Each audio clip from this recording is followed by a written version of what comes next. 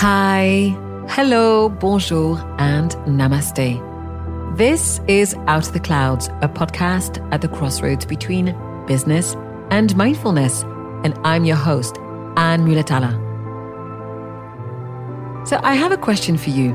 Have you ever been stuck with a problem that has either been present for you or recurrent for many years?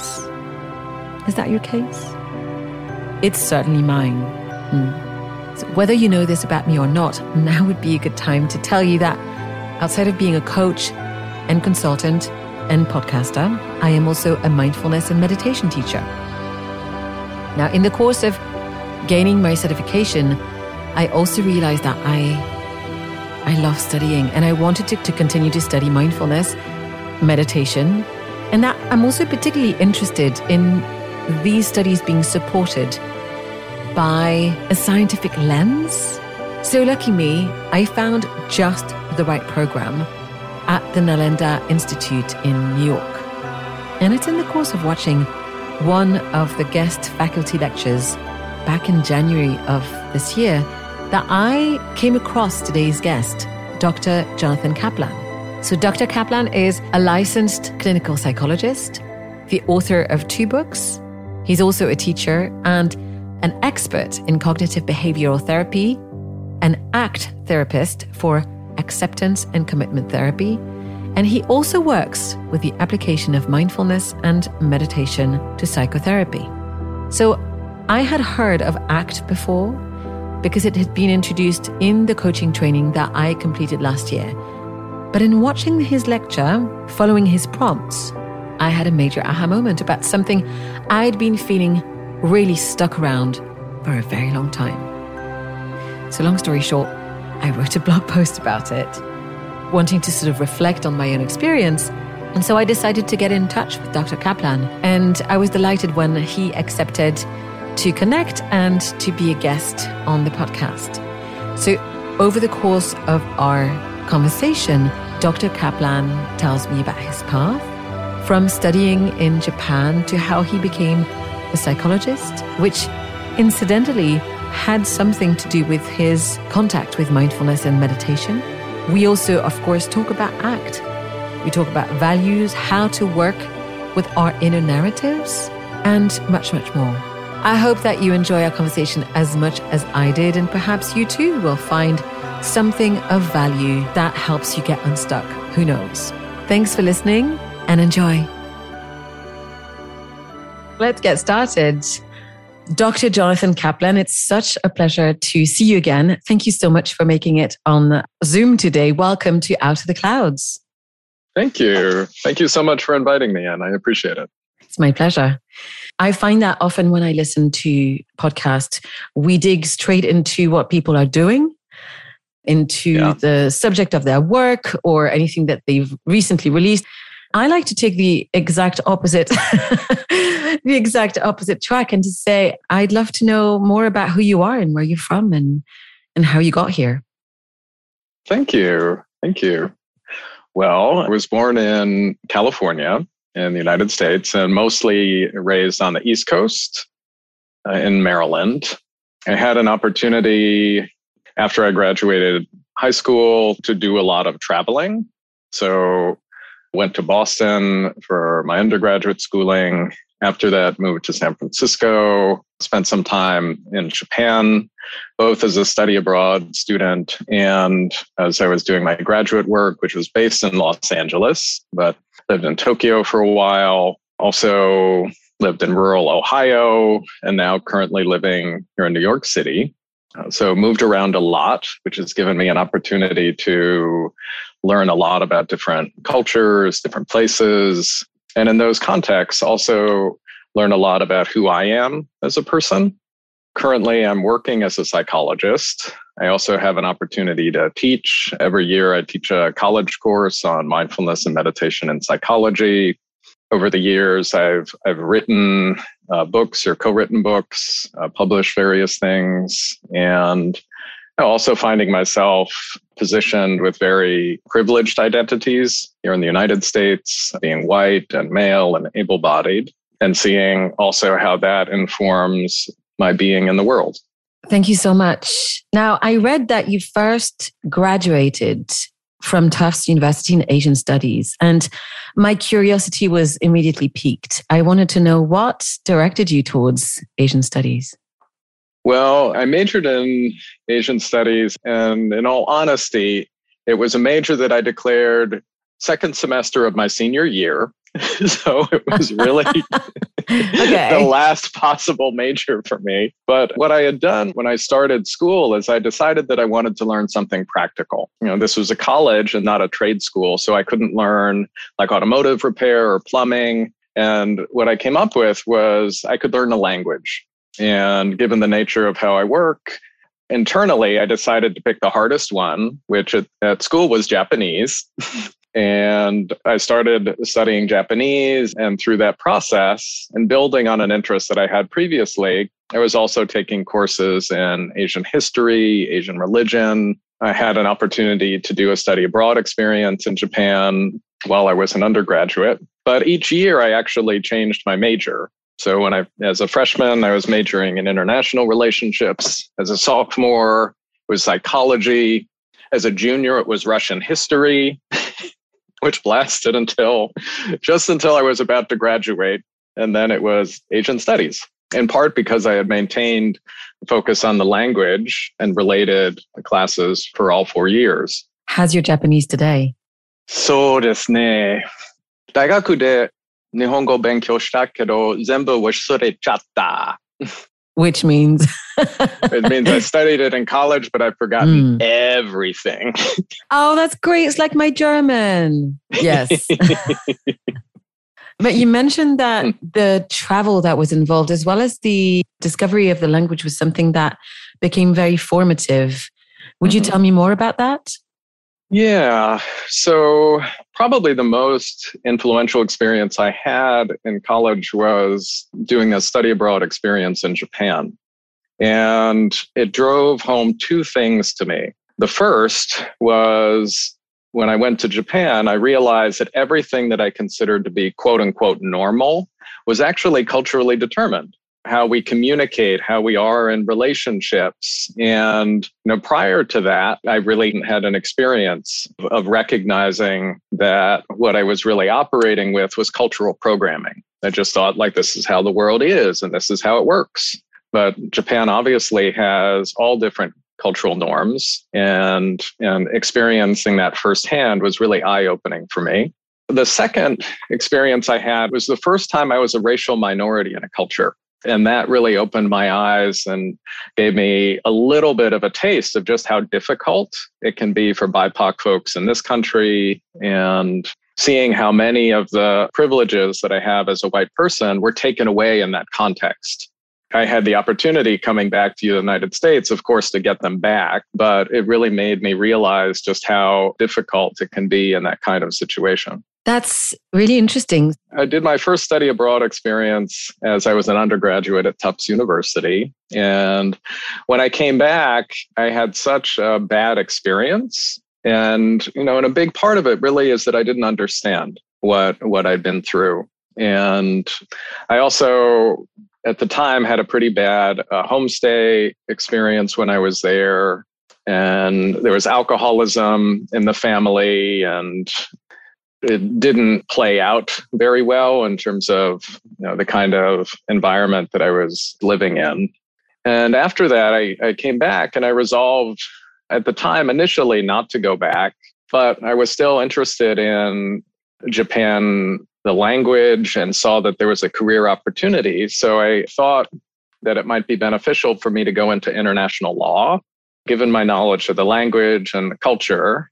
And so I ended up moving to San Francisco, where I decided I would work in a law firm first before I actually pursued study to be a lawyer, which actually ended up being really, really helpful for me because I was put in a law firm and working in litigation, which here in the United States, it's pretty brutal. And there's a lot of antagonism. I don't know what it's like in other countries, but a lot of fighting, even when you're on the same side. And the nature of the work I was doing was essentially defending polluters. which I found to be morally repugnant and realized like I really can't stay in this field. Now that sounds like it was really intense. And is that, so from there, then you went back to UCLA? Is that correct? So from there, I had a bit of a crisis. Mm-hmm. And this is what I'd been planning to do, to go into international law. And finding that law wasn't for me, I didn't know what to do. So I'd always been interested in helping people. And given the nature of the work I was doing, I felt like I had to do something morally and ethically to redeem myself. And so again, looking around and trying to decide what's the most difficult thing I could do, I decided that it would be to work at a suicide crisis line and talk to people who are feeling like killing themselves. So that's what I did. And I became really interested in helping people in that way. I met with therapists to talk to them about what their experiences are like as therapists. I ended up doing research over at UC Berkeley, looking at cross-cultural differences and emotional expression. And through those experiences, as well as taking some psychology classes, was able to have enough information to decide on a career in psychology. And fortunately was able to go to UCLA, and initially was working in Asian American mental health. That's fascinating. I kind of want to ask you about that trait of yours to try and find the hardest thing to do. Yes. Where does that come from? I think, to put it simply, I like a challenge. Uh-huh. Right. And it's all self-identified. I'm sure somebody else would think that something else is the hardest thing. Right. But that's just a part of how I navigate the world, as I think about what might be interesting or challenging, and then see if I can do it. It's fascinating. So in 2010, you wrote and published your first book. I was fascinated about the fact that it was the result of a long-standing column that you'd done online. How many years was that column online? So I think at the time it was online maybe for 2 years, which was a lifetime at that time for having something like that in existence. Absolutely. And so it was called Urban Mindfulness. And I really loved the subtitle, which I feel is something that I could imagine all New Yorkers would need. Cultivating peace, present, and purpose in the middle of it all. So would you talk to us how you got into urban mindfulness and perhaps into mindfulness in the first place? Sure. Happy to. In the late 90s, I was doing a lot of reading about mindfulness and meditation. I ended up actually going back to Japan as a graduate student, which helped me have a better understanding and appreciation for the culture, and doing some meditation practices while I was there. My first real experience of doing meditation in a prolonged way happened as I was an intern in psychology and having to lead a group of people who were on psychiatric disability in meditation. And these were people for whom the state of California had determined that they were too disabled to work, which typically meant that they were often hospitalized. They had severe diagnoses of bipolar disorder or schizophrenia. They were often homeless. And it was put upon me, along with my supervisor at the time, Lorraine Allman, to lead them in meditation. And I thought it'd be very hypocritical of me to be doing that if I didn't have a practice myself. So I started meditating with them, not just in leading the meditations, but also in establishing a regular practice that was based on Herbert Benson's approach and the relaxation response. Are you familiar with that? Or I am, but would you actually speak to it for our listeners that may not be familiar with Professor Benson's groundbreaking mindfulness research? Sure. So Professor Benson actually passed away recently, but he was the first American researcher to start scientifically studying meditation. And this was back, I think, in the 1970s. And he was interested in cardiovascular health. And at the time, there was a very popular meditation movement of TM, or Transcendental Meditation. And he was approached by a number of TM practitioners who offered themselves up for study. And because at the time he was a very young academic at Harvard, he was worried about his reputation. He was worried about his colleagues' opinions of him. So he agreed to do the studies of them, but only if they came in through the back of the building and late in the evening. That's quite something. Yeah, that's the arrangement they had. And he had people do their meditation, and he hooked them up to a whole host of physiological measurements, measuring blood pressure, heart rate, skin conductivity for a measure of stress, temperature, things like that. And what he found was, in doing the meditation, that people were able to have lowered blood pressure, lowered heart rate, lowered stress, lowered temperature, and everything that he saw seemed to him to be the opposite of the flight or freeze response. And so he dubbed it the relaxation response, which he posited as the opposite of the fight, flight, or freeze. And he said that we have this hardwired ability to relax in this way, but there's one key aspect to it, which is that it does not happen automatically. That the stress response happens whether we want it to or not, right? We get activated and stressed. But it's not as though we're walking down the street and suddenly we feel relaxed. We actually have to induce it, right? True in my experience, certainly. Mine too. I imagine for your listeners as well. And in doing this research, he identified 4 key aspects to the meditation. First 2 are relatively straightforward. You have to have comfortable, relaxed posture, be in a comfortable space. Third one is that you need to have some kind of word or phrase that you repeat in your mind over and over again, right? And for the folks that were practicing TM, this is their mantra, this is the sound, and whatever they've been given. He maintained that it doesn't have to be that it could be any other word or any other phrase, as long as it's relatively emotionally neutral.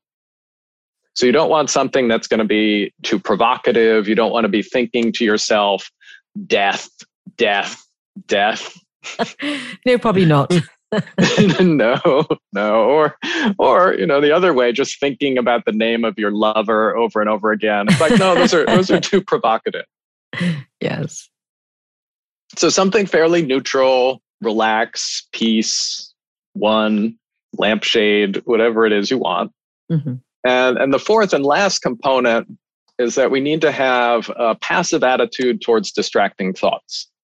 And so, you focus on whatever this word or phrase is, and whenever other thoughts come up, you just think to yourself, oh, well, and just go back to whatever the original focus is.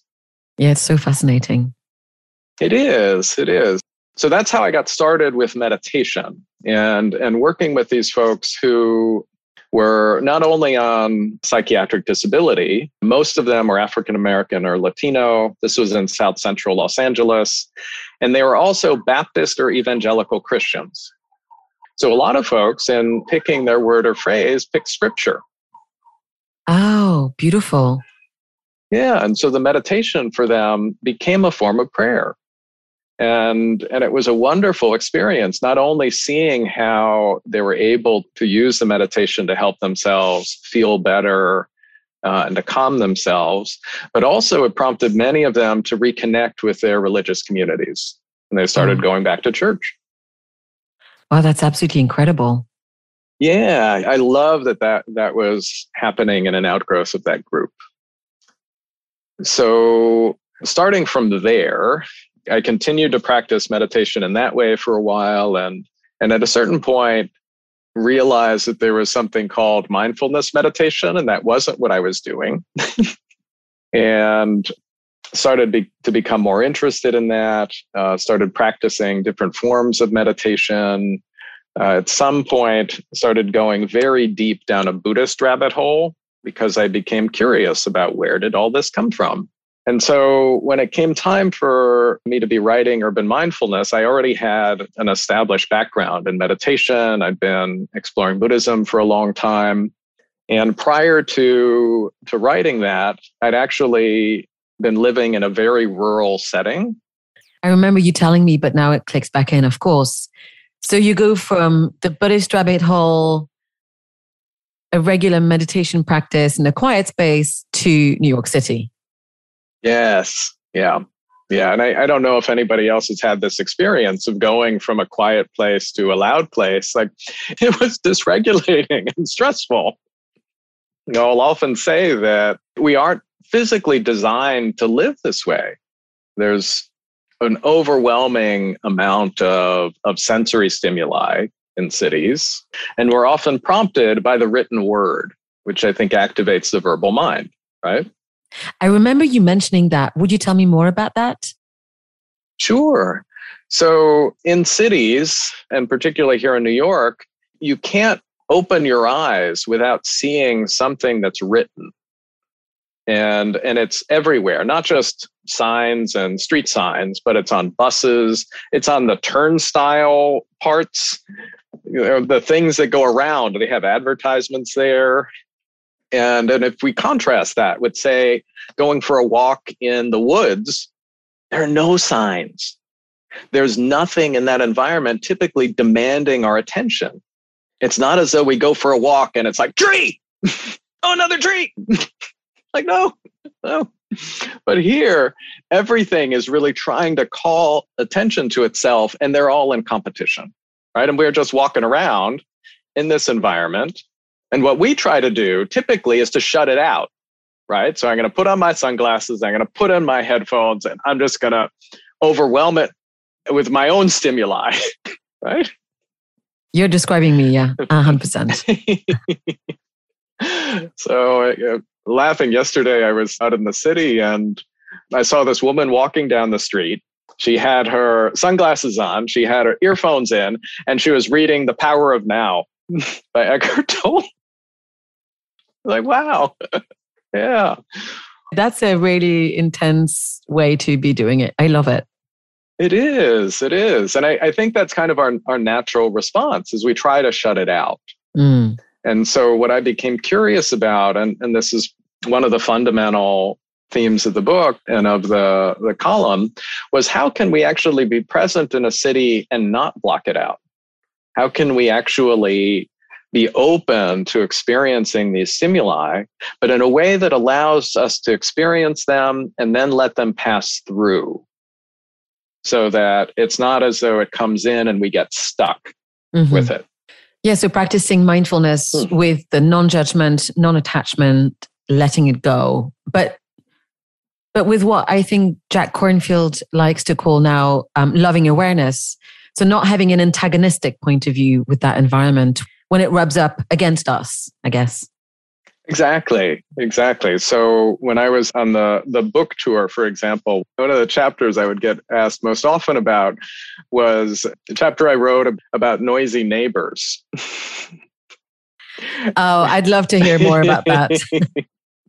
And how can we bring, as you're suggesting, Anne, the loving awareness to that experience, right? So that's not typically what we do. We'll get stuck in, they shouldn't be so loud, and what's going on over there, and this is unreasonable, and all of that, right? Yeah. And yet we can find a way to relate to the sound, to relate to our neighbors, to relate to members of our community in a different way. Right? It doesn't mean that we don't say something if, they're blaring music or something's really loud. We can certainly intervene and we can talk to folks, but maybe we can actually talk to people in a way that's loving and understanding, as opposed to angry and antagonistic. It's fascinating you should say this. Well, I was talking about this with a group I lead online, and I was joking. We were practicing mindfulness of sound. And I was saying that I feel like my environment is just cueing me every morning when I sit down to meditate, because that's exactly at the same time as the garbage collectors truck arrive. Yeah. And they're really loud, and there's 3 different kind of garbage trucks, and they come twice a week. So and then there's the school outside. And I swear there's a bunch of kids, they are trying to get to me. That kind of screaming is almost non-human. But obviously I say this jokingly because this is coming on the other end of the pandemic. And while it was quiet and enjoyable for it to be quiet sometimes, it was also eerily weird and unnatural. And part of the joy and the difficulty about these noises is the noises of a functioning city and aliveness, right? Because I remember what I was like when I was a kid, and I'm pretty sure I was screaming like the best of them. So it's interesting how we can observe our own tendencies to react positively or negatively against some of these, and just see if we can let it be, and let it be for what they are in that moment without attaching ourselves to it, and let that be part of the practice. Absolutely. And Anne, I love that, right? Really as inviting our practice to be part of all of our experiences, right? And instead of this sort of special, rarefied thing that's so precious, we have to protect it.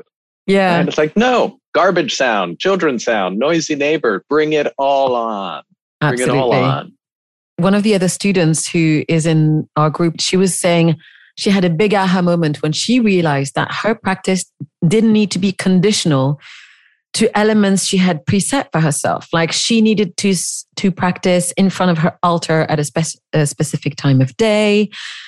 I don't know if she needed to be seated a certain way. And she thought, no, no, it can be here and now, wherever I am, however imperfect according to my own standards. That felt very opening to me. Yeah, absolutely. Yeah.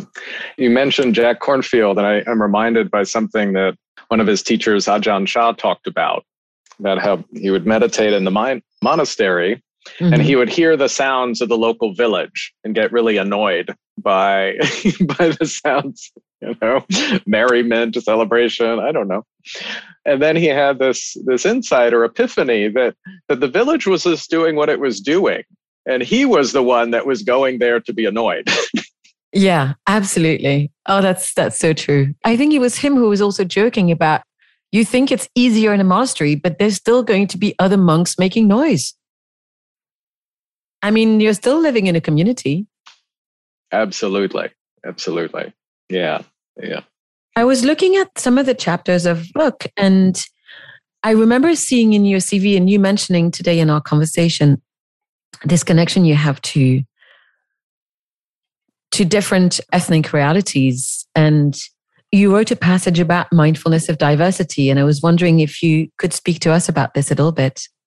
Sure. Yeah, I think it's important to know aspects of ourselves and our own identities and how they influence sort of not just how we are in the world, but also how we interact with other people. And there's real opportunities, I think, for us to use our mindfulness practice here to become aware of biases that we might have towards other people, to become aware of tension in the body when we encounter somebody that we see that's different from us. And it really provides us with an opportunity to work with these things at a different level. So as opposed to just automatically working in accordance with whatever biases we might have, there's an opportunity for us to sort of see these things in operation. So for example, if we go to a party, right, who do we lean into, right? Who do we approach and who do we lean away from? If we go to a meditation retreat, who is not here and who is? Right. This is one of the problems, I think, with mindfulness is there's such an emphasis on paying attention to what's here. We don't pay enough attention to what's missing or who's missing. Right. Yeah, I worked with that a little bit, but I feel like this is something that I could get reminded of, I think. I remember having a moment of realization, I think it was about a year ago, where I noticed that as a woman walking down the street at a time where we were coming out of lockdown, I had particularly strong reaction towards men in general, regardless of their color. Yeah. And I don't know why, but even though I'm in Geneva, Switzerland, which is, as things go, pretty safe place to live. Mm-hmm. Yeah. And yet, perhaps because for so long we weren't interacting with others, and I did spend most of all of these lockdowns on my own. Yeah. There was a sense of dread that sort of, even though it wasn't very marked, but I paid attention and I noted it. It was strange. It subsided. Yeah. I think this was very tied to the situation, but an odd thing to notice. No, an exquisite thing to notice, right? In a way that can allow you and other folks to try to work with that in a way that, depending on the situation or context, can underscore a feeling of safety, perhaps. Right. And of honoring that feeling, but also perhaps finding ways to work with it, right? That don't do violence towards you or anyone else, but also help metabolize it in a way that's going to be ultimately helpful, right? Mm-hmm. Yeah, I have a tendency to use what's called stealth metta. So for those who don't know, metta is the Pali word for a practice called loving kindness, which is my core practice. And so over time, as I meditated every day with loving kindness, over time, I started saying mentally to myself when I crossed someone's path down the street, may you be well. I later learned with Tara Brach that she nicknamed it stealth undercover metta. And so I now am more conscious of that. And so whenever I see or recognize someone who I could feel a sense of disconnection or separation from, instead of looking away, I look at and I direct stealth metta. Nice. That sounds like such a lovely practice. What I like about it is it also forces us, instead of looking away, to look towards. So I think it's the start of a connection with others, Absolutely. And inviting us to engage in a way that is positive. Right? Absolutely. So I wanted to come back to how I connected with you and found out about your practice and your work. So as I mentioned very much in passing earlier, a student with the Nalanda Institute, we meet weekly. I'm just finishing my first year in mindfulness. Exactly. And contemplative psychotherapy. And you lectured last year, and I watched a couple of hours of your recorded lecture, which you gave on ACT, acceptance and commitments therapy.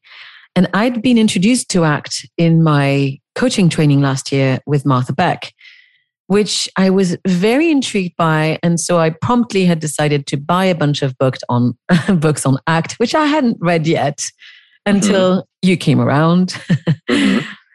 So giving the listeners just a tiny little bit of understanding of what happened, I was in a nail salon getting my pedicure done, which is, as an ex-New Yorker, is called self-care.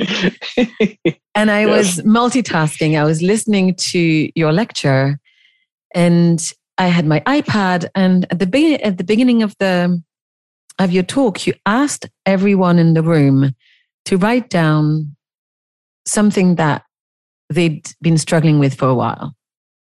And then you asked everyone to raise their hand if they had been struggling with this for more than 1 year.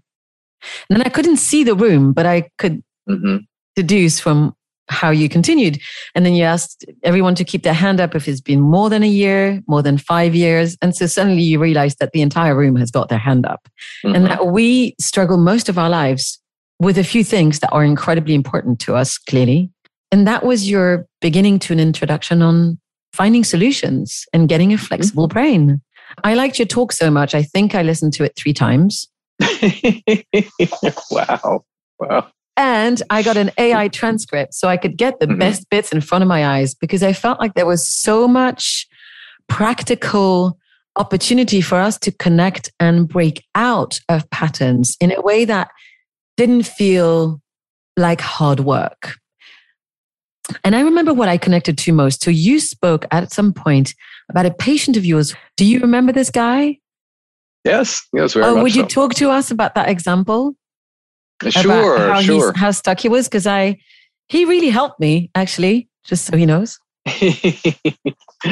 Sure. Well, first, I want to mention that exercise is something that I learned from Stephen Hayes, who is one of the originators of whose book I'm reading. Yeah. Fabulous.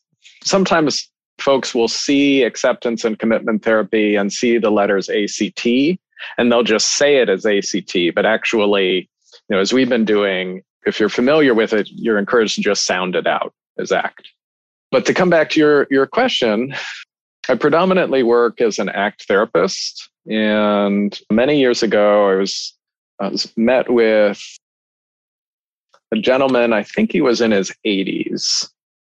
And he'd been in psychotherapy for decades, in psychoanalysis, psychodynamic therapies. And he, unfortunately, had had a fairly traumatic childhood. And he had learned from these various therapies that his parents didn't value him as much as his sibling, and he was always kind of second fiddle and wasn't desirable. And he'd had these experiences growing up, and he developed through these forms of therapies a pretty sophisticated understanding about sort of why he was stuck, and it became his story. And unfortunately, because of that past experience, and because, more pointedly, his attachment to that story, he didn't see any way to break out of it. And it's true, right? We can't go back to the past. It's done, right? But essentially what he was doing was reifying this as his experience over and over again as being unlovable or unworthy of affection or attention. All he had was him and this story of just how bad he was. And unfortunately, he had this belief that he had to somehow overcome this before he could actually be dating. And what I suggested to him was, no, you don't at all. That you can be out there in the world trying to meet someone and trying to date, still having had these experiences, still having this story, even very tightly held. You can still be out there doing this. And he was essentially horrified when I explained this to him and we talked more about it. And he became really, really despondent as it dawned on him that he could have been living in a different way for many, many years. And so, what I've seen in doing the ACT work is that it's really, really powerful in suggesting that maybe we can still find ways to live the kind of life that we want, even when we're struggling with aspects of ourselves or aspects of our experience that we don't. Yeah, for me, it was so powerful. Perhaps, first of all, hearing the experience of someone at that age and realizing that me or anybody else listening, without making an effort, aspect of ourselves can get stuck in the current reality that we're in if we don't make the active choice of seeking how to break open from them. And I loved how immediately accessible ACT was. So perhaps you could tell our listeners a little bit more about what is ACT. Sure. ACT is a form of psychotherapy that posits that our main difficulty in life stems from the fact that we're stuck. And it's termed as psychological inflexibility. And there are certain processes that keep us stuck. But in order for us actually to get unstuck and to be living in a way that feels more authentic and present, there's certain things that we have to do. One of the first things we have to do is we have to learn how to relate differently to the stories in our head, right? And to give you an example, and perhaps to talk more generally of what this gentleman was struggling with, oftentimes what I'll see is folks struggle with a narrative of not good enough. Right? that there's something wrong with me, I'm defective, I'm bad, right? Not good enough, not good enough, not good enough. And what we do is we engage with that in a way that you think, well, I need to get good enough in order for me to do X, Y, and Z, right? And so from an ACT perspective, instead, it's a matter of realizing that that's your narrative, that's your story. And even if there are aspects of your life that aren't as good as you want them to be, that can still be fine, right? How can you actually live with that story, with that voice in the head, right? And unfortunately, what people will do is they'll try to do things to counteract the narrative, which actually aren't helping them live in a full way, right? So if people are struggling to feel good enough, or they're struggling to have self-confidence, or they're struggling not to be nervous in social situations without experiencing these things, not to be flippant, but good luck with that, right? It's very difficult to do that. And ultimately, what we're doing is prioritizing a feeling over a behavior. That's very interesting. And, if once I feel different, I will do differently. Mm-hmm. And part of what ACT leads to is actually know, why don't you do different? And then you'll feel different, mm-hmm. right? Maybe not at first, right? Maybe not ever, right? But maybe part of that doing something differently will still have some worth and value for you. Mm-hmm. So one of the key aspects of ACT is this area that's called cognitive diffusion, which is how do we relate to our thinking, the stories, the voice in the head, in a way that doesn't make us so bound with it, where we're not as stuck with what it says and believing in it in a way that prompts us to live in a very inhibited way. Does that make sense? So much. It makes me think of that Rumi quote, which goes something like, why do you stay in prison when the door is wide open? Mm-hmm. Yeah. And so we are very imprisoned by the narrative. Mm-hmm. And we don't notice that it limits our experience. Yeah, you can have the thought and relate to it differently, right? And that's what this process in ACT is about. In standard cognitive behavioral therapy, for example, there might be some emphasis on trying to prove or disprove a thought, right? To trying to change the thought. But within ACT, the emphasis is not on changing it at all. The emphasis is on, how can we relate to it differently? How can we make it lighter for us in a way that encourages us to act in the world in accordance with our own values? Great. You used the word values. Mm-hmm. So there's two things that I thought were really interesting about ACT. How important values can be, and also the relationship between ACT and mindfulness. Would you mind speaking to both these things? Sure. So I mentioned one area or process of ACT is cognitive diffusion, and there's 5 others: acceptance, contact with the present moment, self as context, values, and committed action. As it relates to values and mindfulness. So mindfulness is a key part of the process for us to be, actually living in a present moment, so that we're not sort of worried about some sort of imagined future or filled with regret or remorse over some kind of past experience, right? And our capacity to change is really based in us being fully present, right? As well as our capacity to accept things, right? To allow for experiences. And here, from an ACT perspective, typically what we'll do is this is what all of us do, I think, is we try to avoid discomfort. More pointedly, the emotional discomfort, right? So I don't like to feel anxious. I don't like to feel sad. I don't really like feeling angry. So it's like, all right, how am I going to contort myself to make sure that I don't have these feelings? Right. And the reality is that we're going to have these feelings whether we like it or not. Right. And unfortunately, sometimes the feelings will come up in situations where we might actually want something that's important to us. Right. And this is where the values work comes in. So we need to know what's important to us values wise. And there's at least a couple ways to approach that. But oftentimes it's not enough to know what's important to us. we also have to work with the obstacles, right? We need to be committed to moving towards that value, even when we're experiencing difficult emotions, even when the narrative or story in our head is really loud. Like, how can we still lean in, right? It's a fascinating practice. As I was saying to you just before we started taping, I just wrote a blog post about values. It's something that I use in coaching with one-on-one clients, but I feel like I have even more of a commitment to helping companies be very in touch with their values and working with them, not just naming them and sticking them in a corner, right? Yes.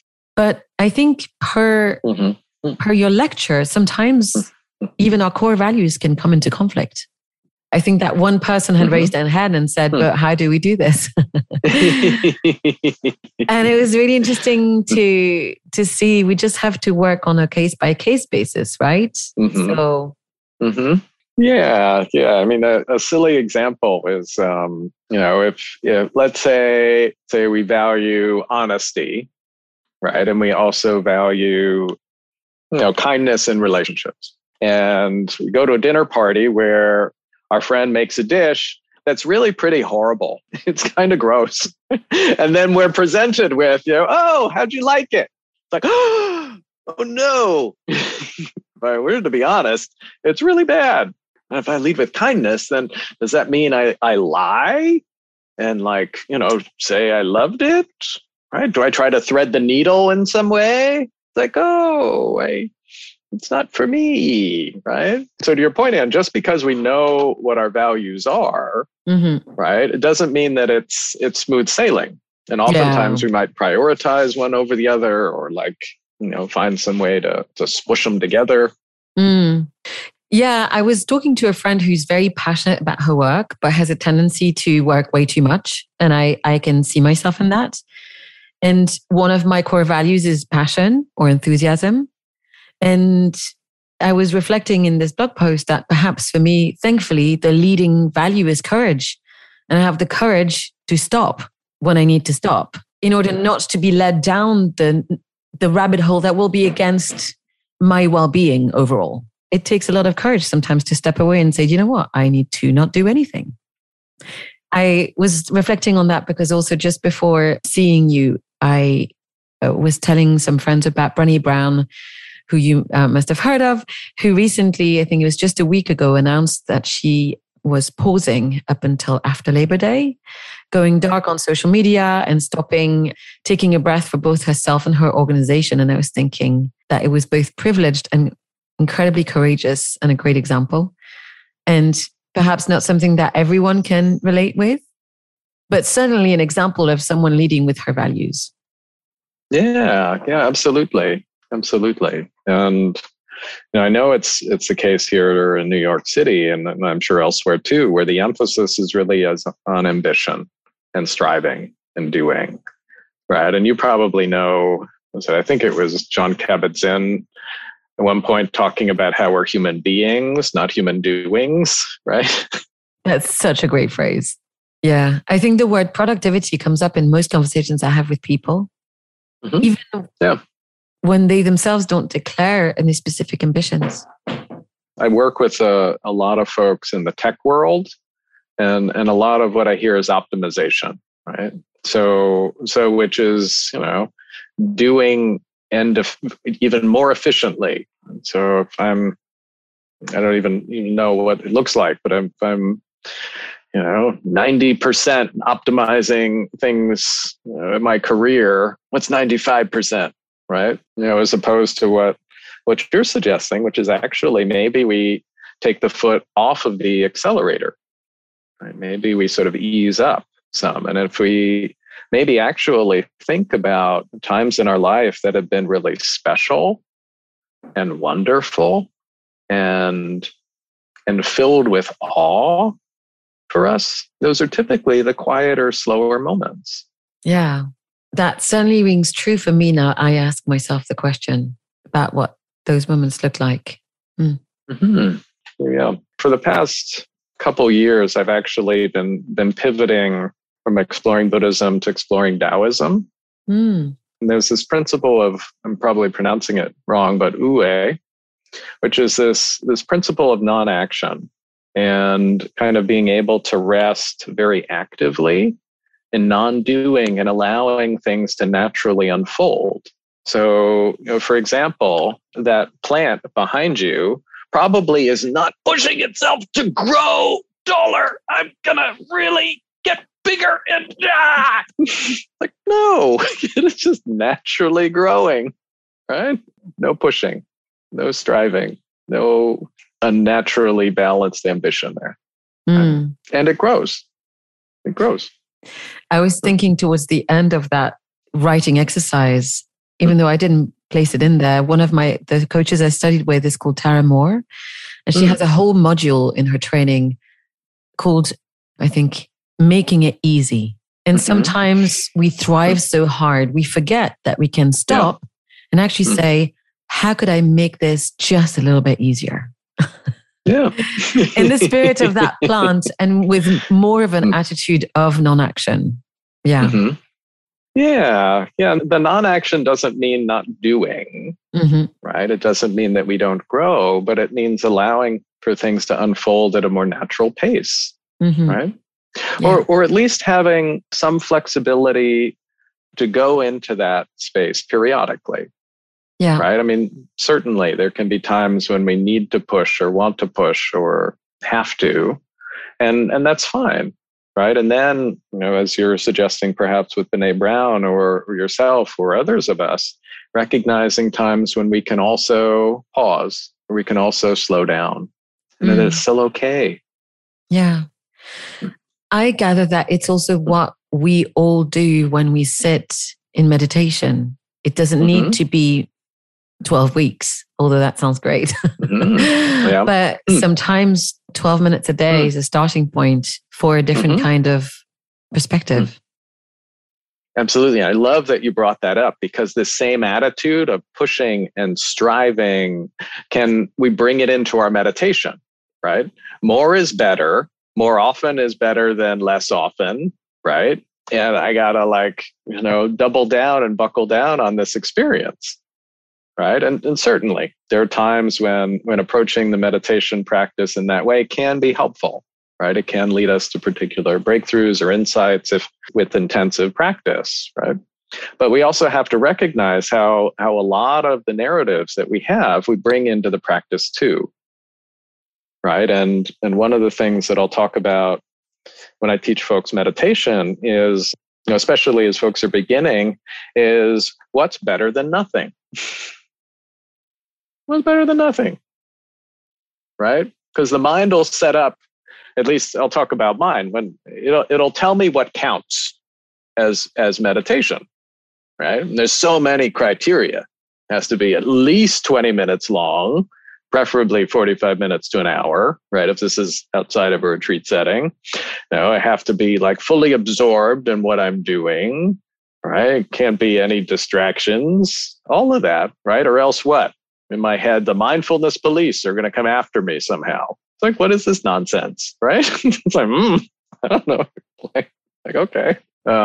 It's sort of seeing that and being able, hopefully, to laugh at it so that we can approach the practices in ways that are still beneficial for us. And this is kind of that loving awareness. This is kind of the acceptance or allowing that can come with the practice, right? And I'll tell folks spending an hour fully absorbed, say, in feeling yourself breathing in and out, that's really boring. And what are you getting out of that? Right? Certainly physiological benefits that comes with it, right? But part of what's really helpful in the practice is cultivating these attitudes of acceptance and allowing and love. And we can do that by even examining our relationship to the meditation practices themselves, right? Yeah. And I remember recently hearing Sharon Salzberg explain so clearly and so simply that this is resilience practice. We notice that it's very hard to follow our breath or our thoughts or our body sensations. And instead of blaming ourselves or getting cognitively fused with whatever narrative is happening in that moment, we learn to let go. We learn to let go over and over and over again. And that's actually building up resilience for how we let go with every other annoying situation that's going to happen daily in our lives. And I'd never looked at it like that. But then when I looked at how my own behavior changed from reactive to less reactive after I'd become a practitioner, it's like, oh, that's how that worked. All right, that makes sense. So, yeah. And in that example, Anne, like, what are you letting go of? Any thought that passes by. So it could be anything that captured my attention.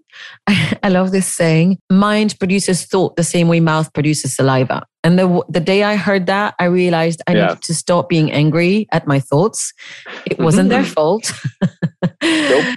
They're just happening, but I can just stop attaching to them and following them. And when I noticed I followed, instead of blaming myself, I can just be like, oh, there we go. Let's come back and do it again with the next thought and the one after that.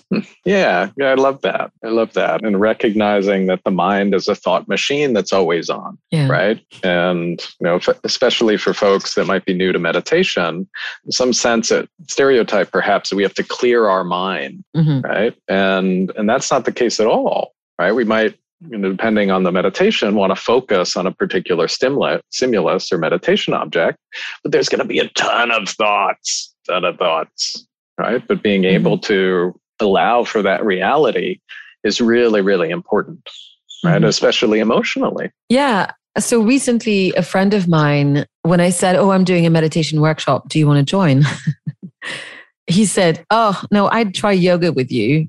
But meditation, that's too hardcore. And I think that the reason, this is someone who's incredibly athletic, who does a lot of really dangerous practices on sea, on snow. And for that person to tell me that meditation is hardcore took me by surprise. But then I think that the coming into contact with the thoughts is what people feel can be too hardcore. Because I think a lot of us are sufficiently happy with being distracted with whatever's coming out from the outside environment so that they don't have to really look inwards. Yeah. I think that can be the case, and that a lot of things that can come to mind can be upsetting, right? That we can spend time, even in meditation, kind of rehearsing very limiting stories, right? And,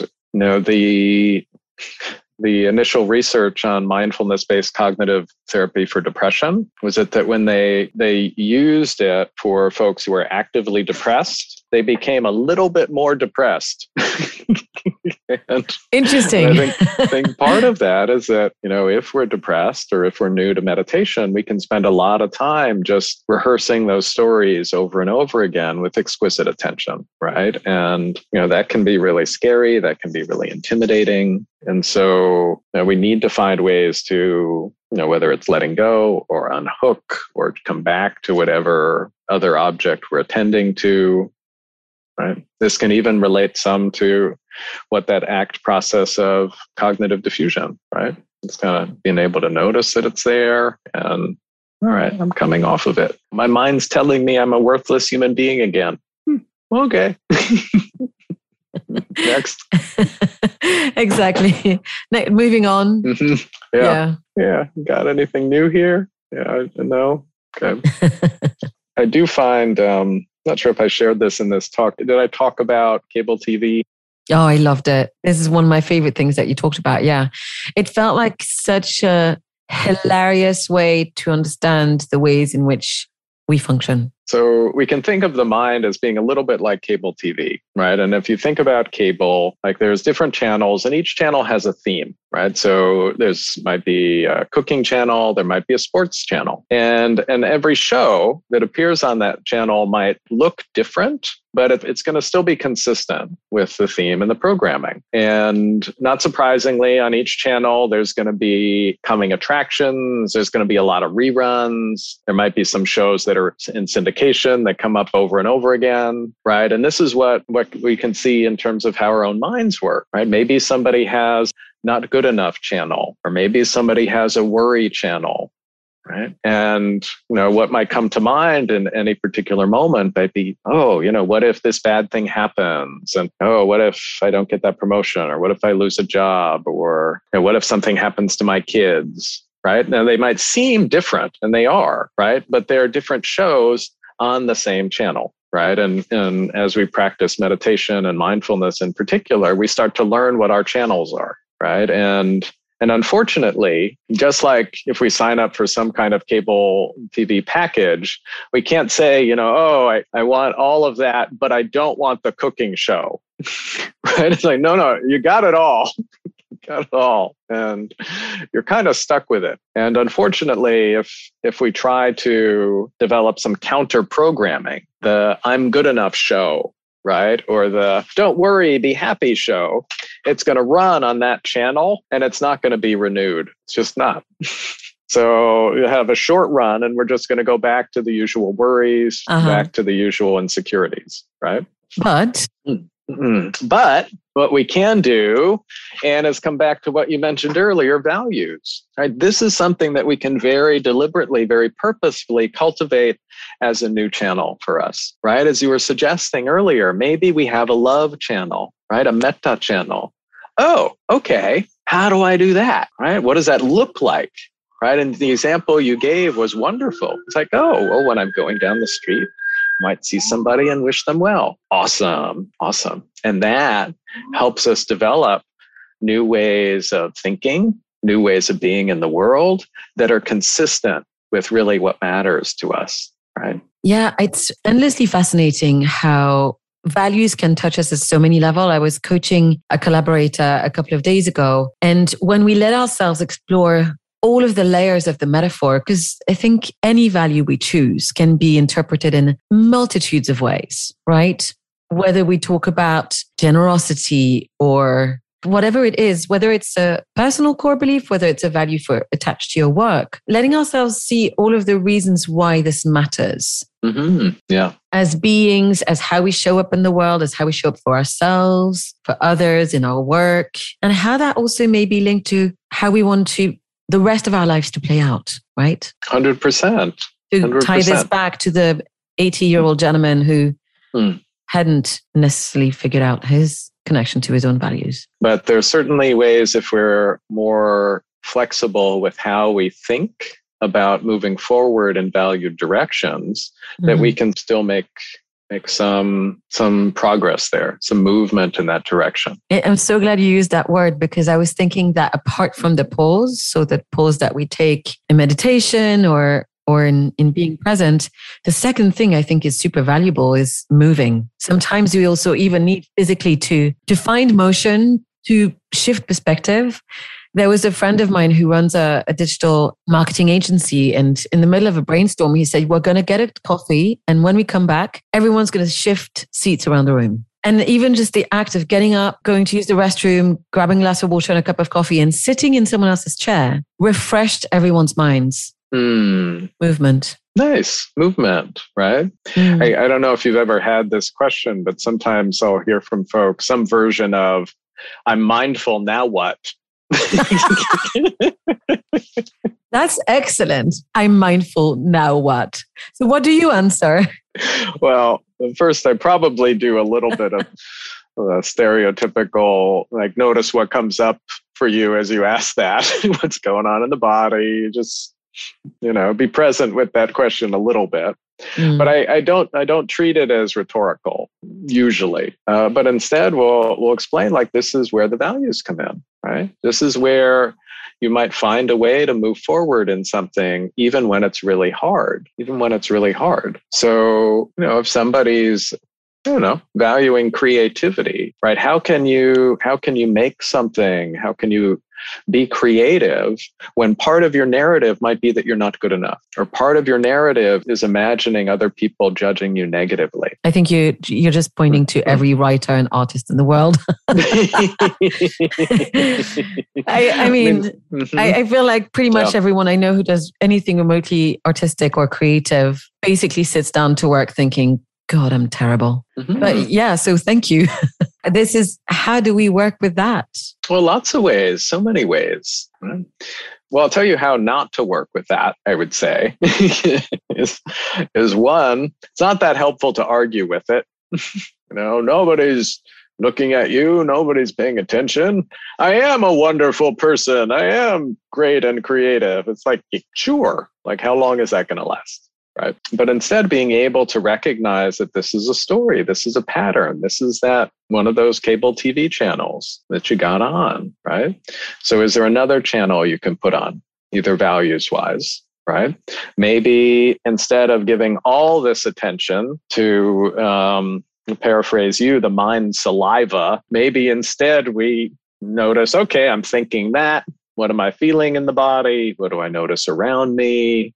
Right? Maybe slow it down, take in other sensory information, just not just, what's happening in the mind. What are my ears telling me right now? What's my body telling me right now? Right? Find ways to ground in that. Thanks for making this a really easy transition. Yeah. So in reading your CV, I got curious when I read that you got an early career award with the American Psychological Association for impressive contributions to the profession and helping students learn more about the mind-body connection. And my personal experience of studying to become a teacher was hearing lots of people, especially my mentor, Solwazi Johnson, talking about feelings and sensations in the body arising in the conversations we had, and me thinking, I get the point. It's really hard. What's this all about? And I think the reason why I was interested in studying yoga, studying mindfulness, meditation, and now with Nalanda is actually to better understand the mind-body connection. So would you speak a little bit to what you've uncovered in your work? Sure. I don't think that any of this is really new information to us. We can even look, for example, just in terms of meditation, right? Here's a quote unquote mental practice, right? What I'm doing is bringing my attention to a particular object or question or experience, right? And it has effects on the body, right? And what we know from research on meditation is that it is very, very helpful for the body. And one of the things that really blew me away many years ago and prompted me to continue the practice was reading a research study that talked about how the practice of a very focused meditation led to the reversal of atherosclerosis. It reversed scarring around the heart. It's like, whoa, what? That's meditation. Wow. That's meditation. It's like, oh, all right. That is pretty powerful medicine right there. Wow. Very powerful. And, we see this in other ways too, right? How exercise or lack of exercise affects the mind or brain. How what we eat affects how we feel. I mean, it's just all interconnected. Yeah. The biggest surprise for me was certainly to get to understand how much better life feels when we're more in contact with the sensations of our bodies, because that means we also get messages ahead of our mind. Sometimes the prefrontal cortex is not the one with the primary information. It catches up later. And so I think developing this sort of intimate connection with ourselves is an essential practice for as long as we're going to be living with this sort of bodysuit. We may as well optimize our connection, to use your earlier word, optimize our connection to it so that we can better follow its guidance as well. Because I think it has a lot of wisdom that perhaps we don't listen to. It does. It does. And we can see this when we look at animals, right, that don't have a prefrontal cortex, that don't have the capacity for language and thinking that we do, right? And I watch, for example, I have cats, right? And I'll watch how whenever they wake up, they stretch a lot, right? And I think to myself, when I wake up, am I stiff? Do I need to stretch? Typically, I just go and do something else, right? Yeah. As you say that, I'm thinking, well, yeah, that's so funny. Not only they eat when they're hungry, they sleep when they're tired, right? They prefer to nap in the sun, presumably, because it feels good. Yeah. Yeah. Yeah, there's a lot that we can learn from watching them, that's for sure. Mm-hmm. Yeah. So I wanted to ask you, obviously you are based in New York City. We've just gone through a global pandemic. I was wondering if you would share what you've been doing over time in terms of your personal rituals for grounding, for well-being, your favorite practices, because I think we all approach it differently. I appreciate the fact that you shared that you tried lots of different types of meditations. I do too. I'm non-sectarian, even though my main practices are deriving from Buddhism and mindfulness.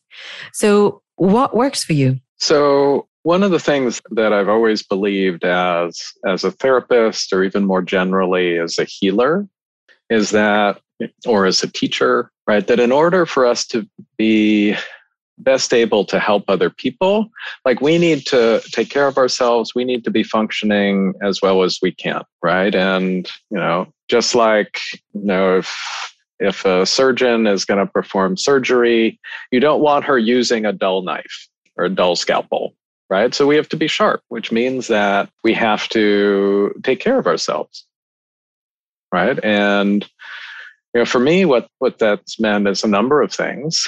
As we talked about earlier, it can mean saying no to different projects and extra work.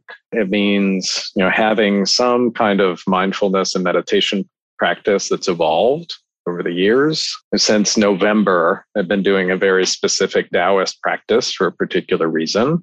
But that's a nice aspect of these practices, is that depending on where we're at, we can find something that's helpful and nourishing for us. As a therapist, and maybe other people have this experience too, I spend a lot of time sitting, and so really recognizing the importance of movement for me. And so I have a exercise regimen and exercise 5 to 6 times a week pretty vigorously. But I'd have to say probably the thing that I like the most that I've missed during the pandemic has been dance with others.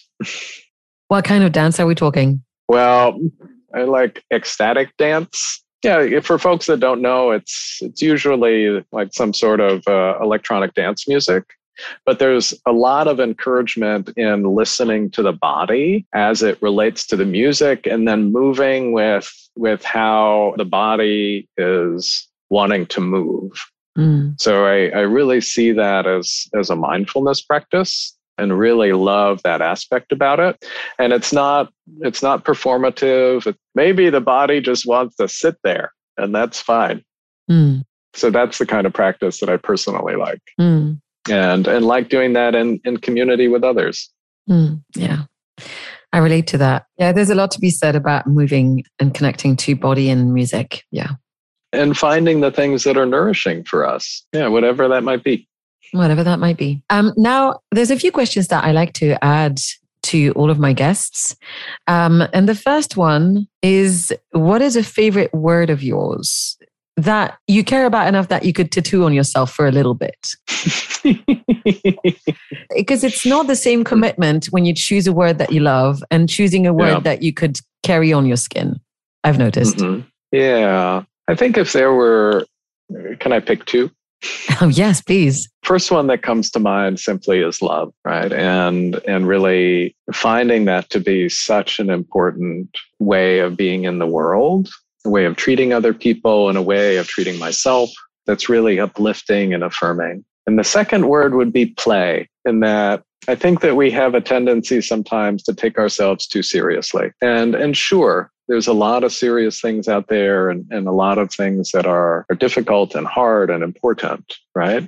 And we can still approach them with a certain amount of playfulness, a certain amount of lightheartedness that actually, I think, can make it like where we can actually do better in some of these areas with that. I love that word. It's a great word. Yeah. So what would you say is the sweetest thing that's ever happened to you? The sweetest thing? Sweetest thing would be the birth of my children. So I have 2 kids, and with each of them, well, with the first child, I felt that my heart grew bigger.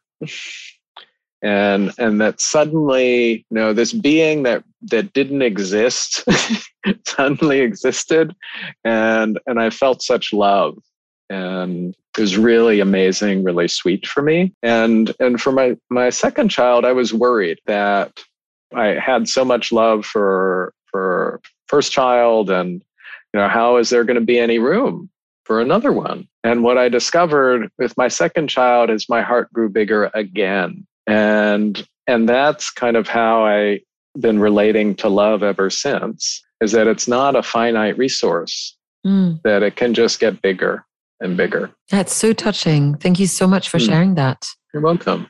So what is a secret superpower that you have? Secret superpower. Well, nothing conventional. No flying, invisibility, teleportation, laser eye beams, none of that. I would say a secret superpower I have that has even been on display today is I can think very easily in terms of metaphors. That is a great superpower. Just the way my mind works. I don't know why. It just does it. And I've learned that other people's brains and minds don't work like that, but mine does. I can relate to that. What's a favorite book of yours that you can share with us? Walden. Yep. Yeah, hands down. Favorite book. It's been that forever. And really loved Thoreau's writing and coming back to the simplicity of nature and living in nature, and how living in societies and villages and cities and all that, like the constraints and that are put upon us in ways that might not even be that natural. The writing is very of the time. And I made the mistake several years ago of reading my favorite book to my children at the time. I think they were like 8 and 10, and they had no interest in it. I love that book. I don't know if you had, oh, wait, hold on. I can show you. Yay. So your readers won't be able to, or listeners won't be able to see this. This is what my copy of Walden looks like now.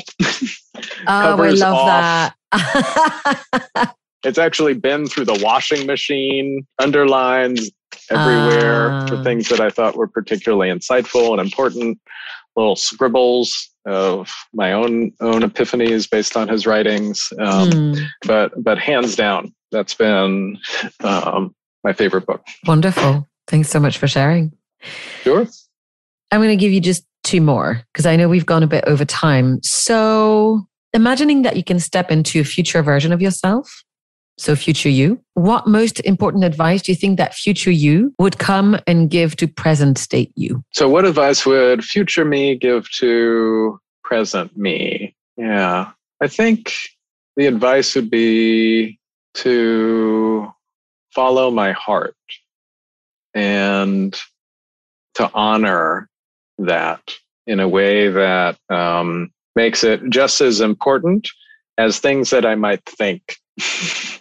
I understand that conflict. That's wonderful. Yeah. I try to put that in practice, and it's not easy. Yeah, that sounds good. And so my last question is, what brings you happiness? Brings me happiness.